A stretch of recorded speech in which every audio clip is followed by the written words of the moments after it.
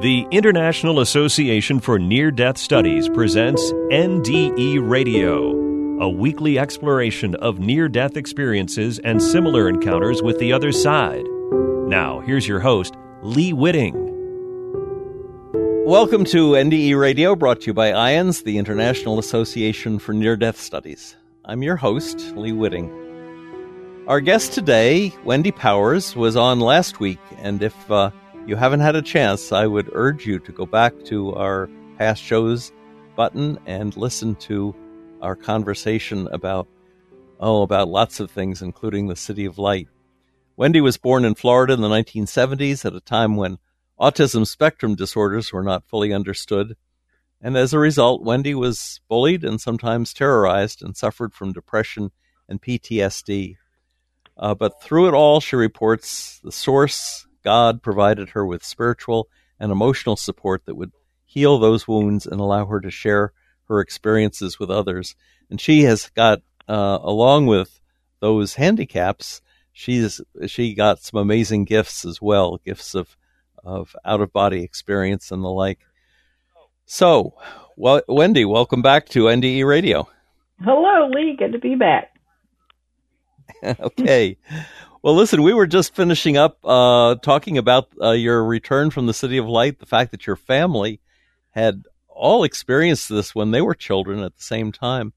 And it crossed my mind that possibly, as someone who believes in reincarnation, perhaps that city was a source for your family. Originally, maybe you reincarnated on Earth after living in the City of Light. It's quite possible. I know I wasn't there because I remember all of my past lives, but it's possible that they were. Mm-hmm.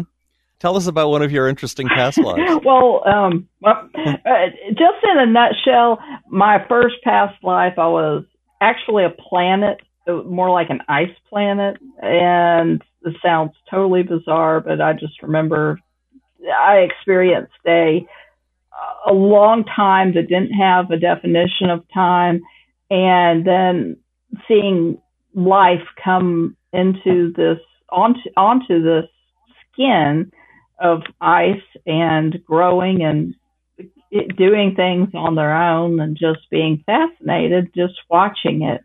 So that gives me a connection with Earth Mother here, and knowing that she is a being that has a full consciousness and full awareness and what we feel like to her.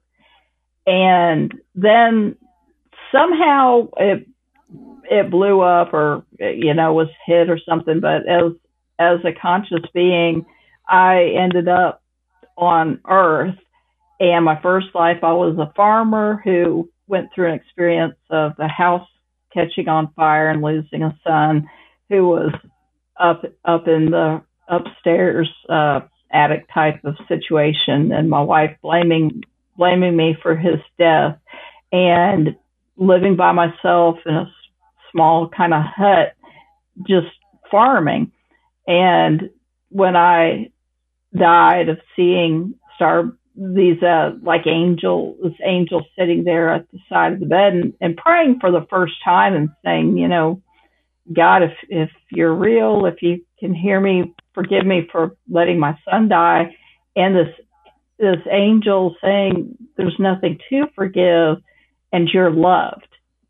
So there was that, and then there's just a couple other, nothing fancy, just a couple other lives,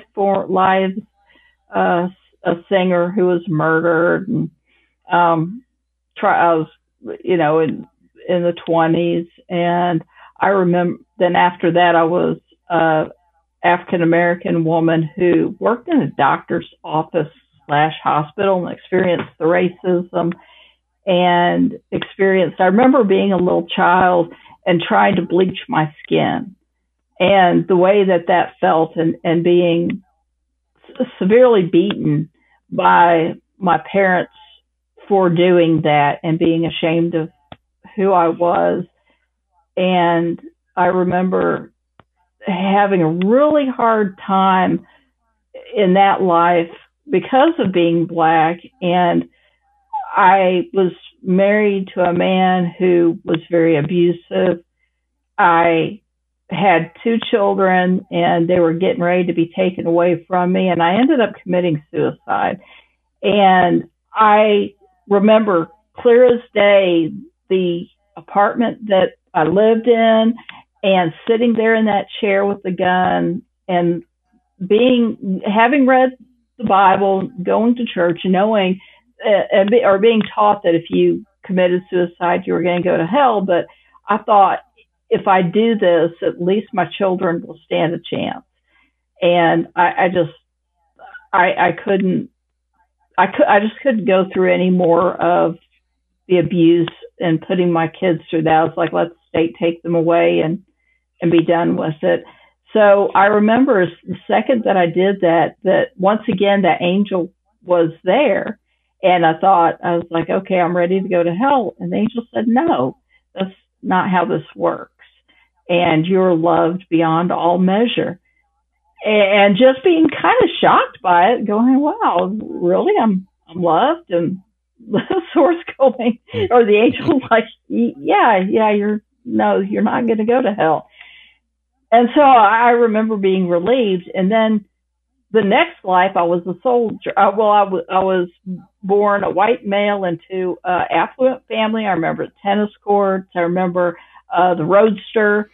And I still to this day love a Roadster. I remember being a kid and my father having one and just loving that. He was a politician of some sort, and I had an older brother.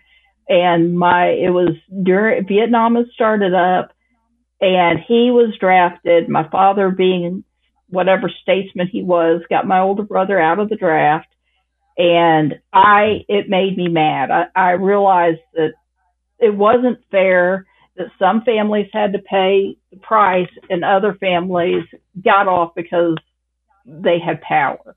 So I signed up, and I remember the day I left, of going in the house, and no one was in there, and my mother had left a note on the table saying, your food's in the fridge and goodbye. They just really didn't care that I was leaving. And I remember how that felt. And when I was, so I ended up in Vietnam, and I was a tunnel rat.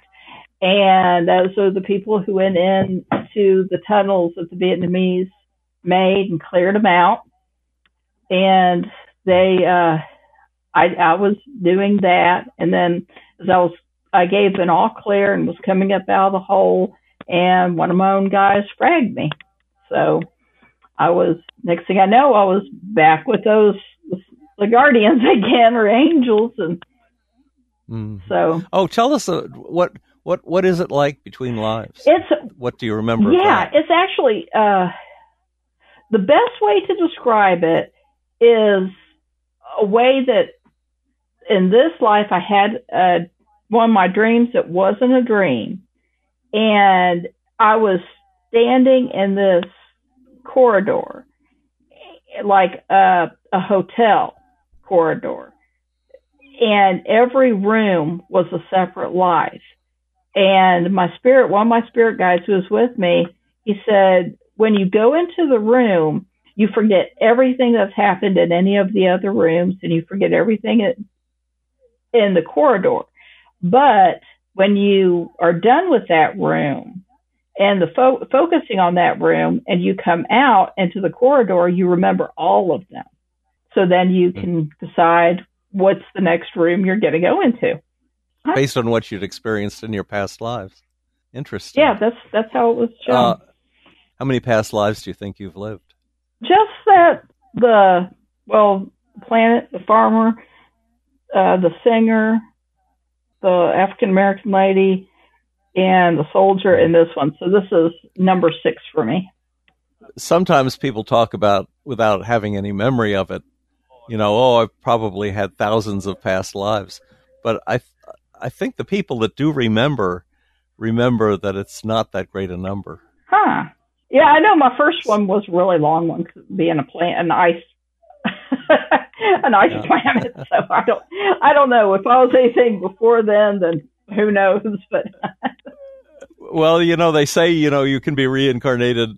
Everything has consciousness, right? So you could be reincarnated as an animal or as a plant or as a rock or as a planet. No reason why that shouldn't be. Okay, so let's see. You had said that you met your guardian angel. Tell us about that. Yes, it was so wonderful. This was at a time right after I'd actually went through a brief marriage when I was 18 with a very abusive ex-husband and a psychopath, and then went to college, and the Lord let me go through that program, and I had just graduated. Of course, it took me 10 years to get a 4-year degree, which is kind of fun, but I got it, so I was very thrilled about that. And I had gotten to the point where I had broken off any toxic relationships because I finally had my degree and I was finally able to be free of a lot of poisonous relationships and bondage in my life. And I had gotten back to the point where I didn't give a name to God because I was raised fundamental, independent, Bible-believing, King James Version, Baptist-only church, one of those. And I decided that if God wanted me to know who it was, then it would show me itself. And it did. And so I was at this place that God actually spoke to me in an audible voice the morning I was supposed to go in the temp job there. And I wasn't going to show up, and God spoke in an audible voice and said, if you don't go in today, you will mess up everything I have planned for you for the rest of your life. So, I had asked God, I said, I'm spiritually deaf. And so if you're going to talk to me, please just say it. None of this whispering stuff, just yell it at me. So God said, okay, you asked for it.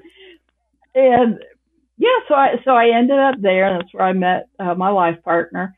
And I wasn't sure what to do with my degree and my newfound freedom and everything. And I thought, I could go to a reservation and teach because my degree was in teaching. And I wanted to do whatever God wanted me to do, but I just didn't know what that was. Like a lot of young people. The 30s still being young at the time. But anyway, I was working that temp job in human resources. It was a big building with a center security desk, 2 wings, and the HR department was way down at the end of one of the wings. They had to go through the doors to get into it, and it was a big room with a lot of little, offices all around it. And I was sitting there doing some paperwork stuff, and everyone's coming and going and stuff. And then all of a sudden, like no one else was kind of in the room, but this man came in, and he had dark skin. He was a black man. He was just the most beautiful human being I have ever seen in my entire life. Just his countenance and he was stunning, just absolutely beautiful. And he said hello, and I said hi. I said, can I help you with something? He said, I'm here for an appointment. And I said, oh, okay. And I said, well, do you want to sit down and wait? It was at the table. So I sat back down, and he sat down with me. And suddenly I was just so at ease, and we started talking. And it seemed like we must have talked for 20 minutes. And I had asked him, I said, I love your accent, because it sort of sounded Jamaican, or it was just very unique, but crisp and articulate. It matched how beautiful he was as a person. And I said, I love that accent. Where are you from? He just laughed and he said, oh, all over. I said, oh, okay. So we finished talking, and I'd asked him, I said, well, he had asked me what I was going to do for the rest, with my life. I said, I don't know. I want to do whatever God wants me to do. That's the only thing. Whatever God wants me to do, I'll do it. And he smiled and he said, God wants you to do whatever will make you happy. And I was just like, really? He said, yeah. I was like, that's it? He said, yeah. Wow. Okay. And so I was kind of dumbfounded, and he stood up and he shook my hand and said, it was so nice to finally meet you. I was like, huh? And then he turned around, he walked out the door, and I was taken back. I'm going, well, what? And I thought, I finally came to my senses. And during this time, no one had come in or out of HR. And I was like, I forgot to ask him who he was here to have an appointment with, so I could go rush back there and tell him they had someone waiting for him.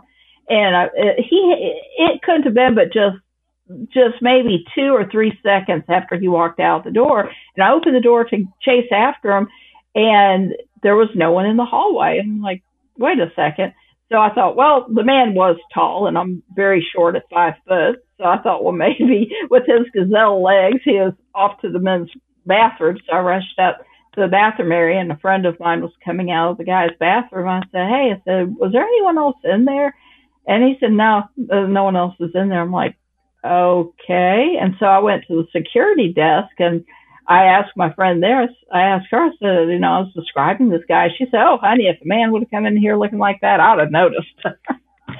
So he had there was no trace of him, and no one else had seen him. So I went back into HR, and I went into the conference room that has a really good view of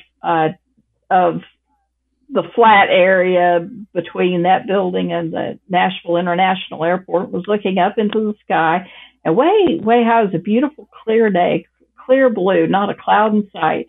And I was watching this little dot go through, and I was thinking, man, that plane is just at a really high altitude. It's not going to land at Nashville because it's so high. I was looking at it, and then I was thinking about the man I just met. I was like, that was my guardian angel. And I just knew it. I thought, oh, man, I forgot to tell him thank you. As soon as I had that thought, that dot of light stopped, dead on a dime, stopped, and then did a check mark, just zoom right up into the atmosphere and was gone. So I guess he heard me. I guess that was a you're welcome. Very neat. Were there any other out-of-body experiences that you'd like to tell us about? Well, when I was practicing my skills one time, I actually had an out-of-body experience the morning I predicted an earthquake of California that happened in June. And I had actually predicted this earthquake back in January of that year. And I was at college and just floored, and Florida had an awareness come to me, and it said there's going to be an earthquake in California the last 2 weeks of June or the first week of July. And this was back in January, and I was like, wow, it just floored me. I said, okay. So when I got home, I posted it to the Prodigy board. Shows you dating myself there. And I, of course, was ridiculed. All these people, no one has the ability to predict earthquakes, yada, yada. And I had one lady who wrote me email, and she said, do you have any, more information on that? Can you tell me anything? Because I live in California. And I prayed about it and stuff. And so I gave her a date that felt close to it, because she said she only had a week off of vacation, and something was telling her to get out of the house, and that I was not making it up. So I told her that. And then that was all I heard from her. So the morning I had that out-of-body experience, I was actually floated from my body and remember seeing this Earth suit, and I fell in love with it on that morning because it was just this human body laying there, but it wasn't me. And I was like, oh, like a little animal, just like, oh, I got to take care of that little being. And then I floated through the ceiling, and there was a bunch of shoes in the upstairs person's closet, which I was like, man, this lady has some shoes. I mean, like, serious. I mean, which my landlady ended up confirming about a year after that when they ran cable through the apartment complex. And she's like, you would not believe how many shoes is in her closet. I'm like, I've kind of been through the closet, so I've seen it. But after that, later that morning when I woke up, I got on Prodigy and I saw where there actually had been an earthquake that night or that morning. And I was like, well, that's what I predicted. And then about 3 days later, this lady writes me back and she said, you saved my life. I was like, how's that? She said that earthquake, she had a giant mirror above her bed. She says one that was several hundred pounds, but it was anchored into the wall with earthquake anchors. And somehow one of those anchors had failed. And that mirror had crashed right down on her bed. She said, I'd have been in the bed, I would have been asleep and probably killed. But something told me that I needed to listen to what you were saying. So I was out of town. Nice. It's nice when you can tie in saving somebody's life to an OBE or to a prophecy. Have you had any other prophecies like that? Yeah, several. Just a lot of random things. I know earthquakes. I was able to predict the plane crash when my fiance, when I was 24 and he was 26, I told him in May of that year that his plane was going to crash. It was a single engine, that he was going to die in the crash. And I begged him to get a twin engine. And he didn't want to do it because he was a self-made millionaire, but he was just very stingy with his own money. He wouldn't hesitate giving a $20 tip to someone at Shoney's after he got his volunteer sheriff deputy discount. But he was an awesome man, awesome guy. And my mother taught me, you don't marry for money, you marry for love. And I said, well, I'll marry you when I'm out of college because then I'll feel right, and it won't be just because you're a millionaire.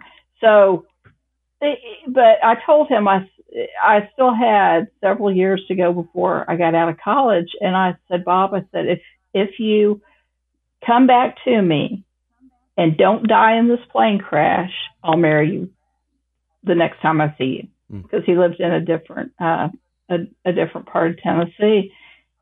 And he, sure enough, his private plane crashed and he passed away, and I found out about it. So I was totally distressed about that.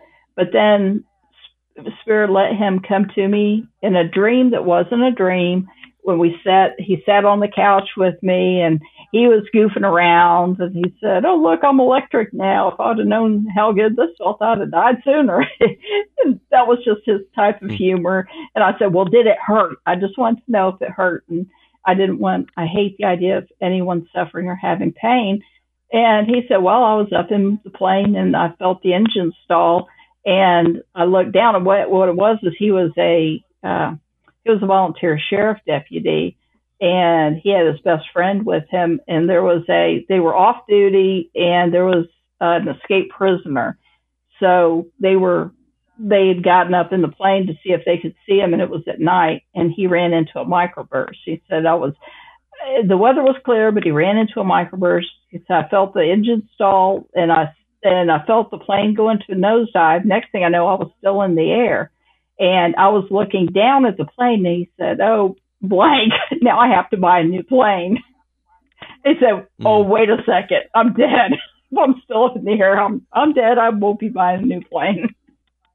So he visited you to tell you that he'd had an out-of-body experience just before he died. Yeah. Well, sharing with me his death experience and passing over, and that he was okay. That's neat. Yeah. Now, you don't have any prophecies to share of some future event with us, do you? No, it's strange. I knew with the 9/11 stuff, I knew the second tower was going to go down, and I was working in a building that it was a state building at the time. And I remember telling people, I said, "Can you tell people?"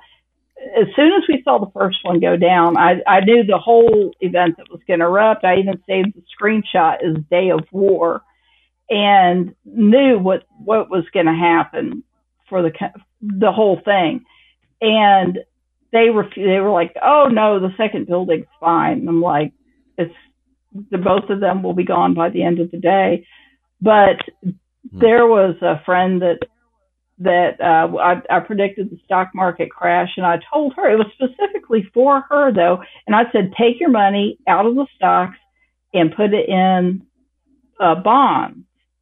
And she listened to me, and her daughter, who I happened to go to college with years before, came up to me at a movie theater and rushed up to me in the parking lot. And she said, Wendy, so I wanted you to know that you saved my mother's retirement by telling her that. So it's like the predictions aren't for just like the masses. It's I'll feel things and get extremely distressed if there's an earthquake that's going to happen, but it's not like just generic predictions.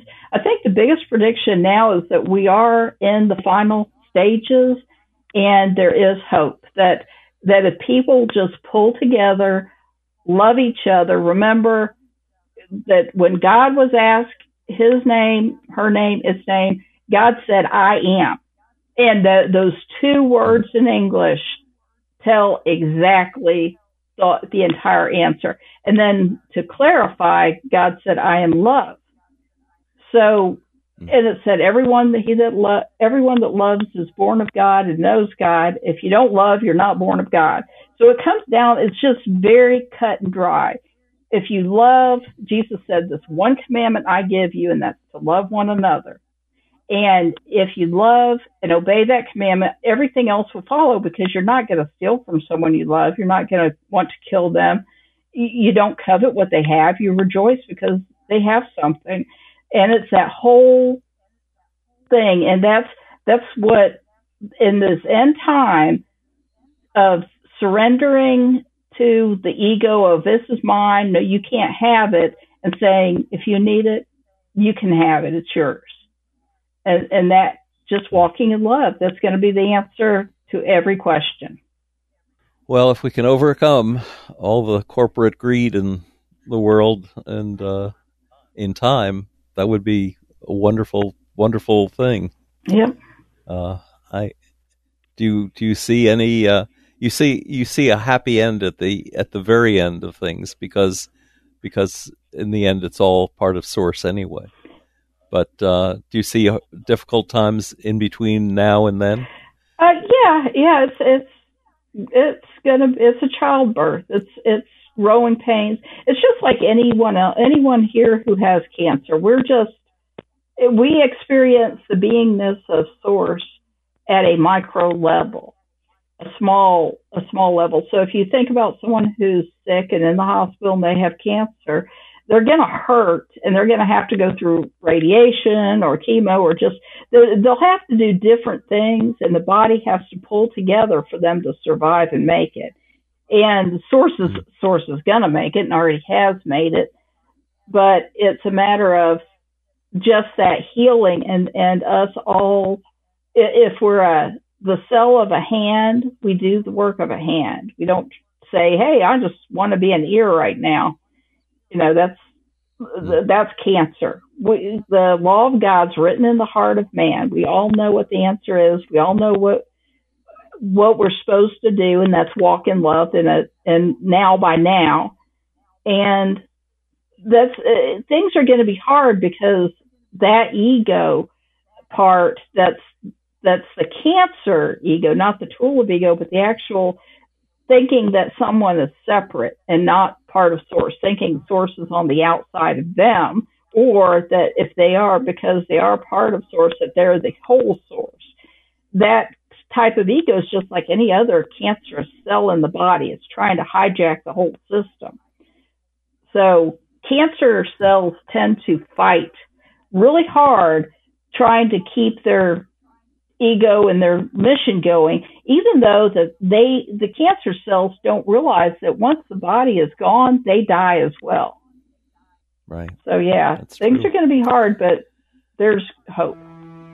Well, on that hopeful note, I want to thank you, Wendy, for being a guest on 2 shows. Thank you, Lee. If folks didn't hear the first part, last week's show, go into our Talk Zone Past Shows button and listen to Wendy's part 1. Okay, Wendy, thanks so much. And when you get your book done, you let us know and we'll have you on again. Will do. All right. For more about the work of IANDS, listeners, go to iands.org. And tune in again next Monday, 11 a.m. Eastern, for more NDE Radio. This is Lee Witting saying thanks for listening.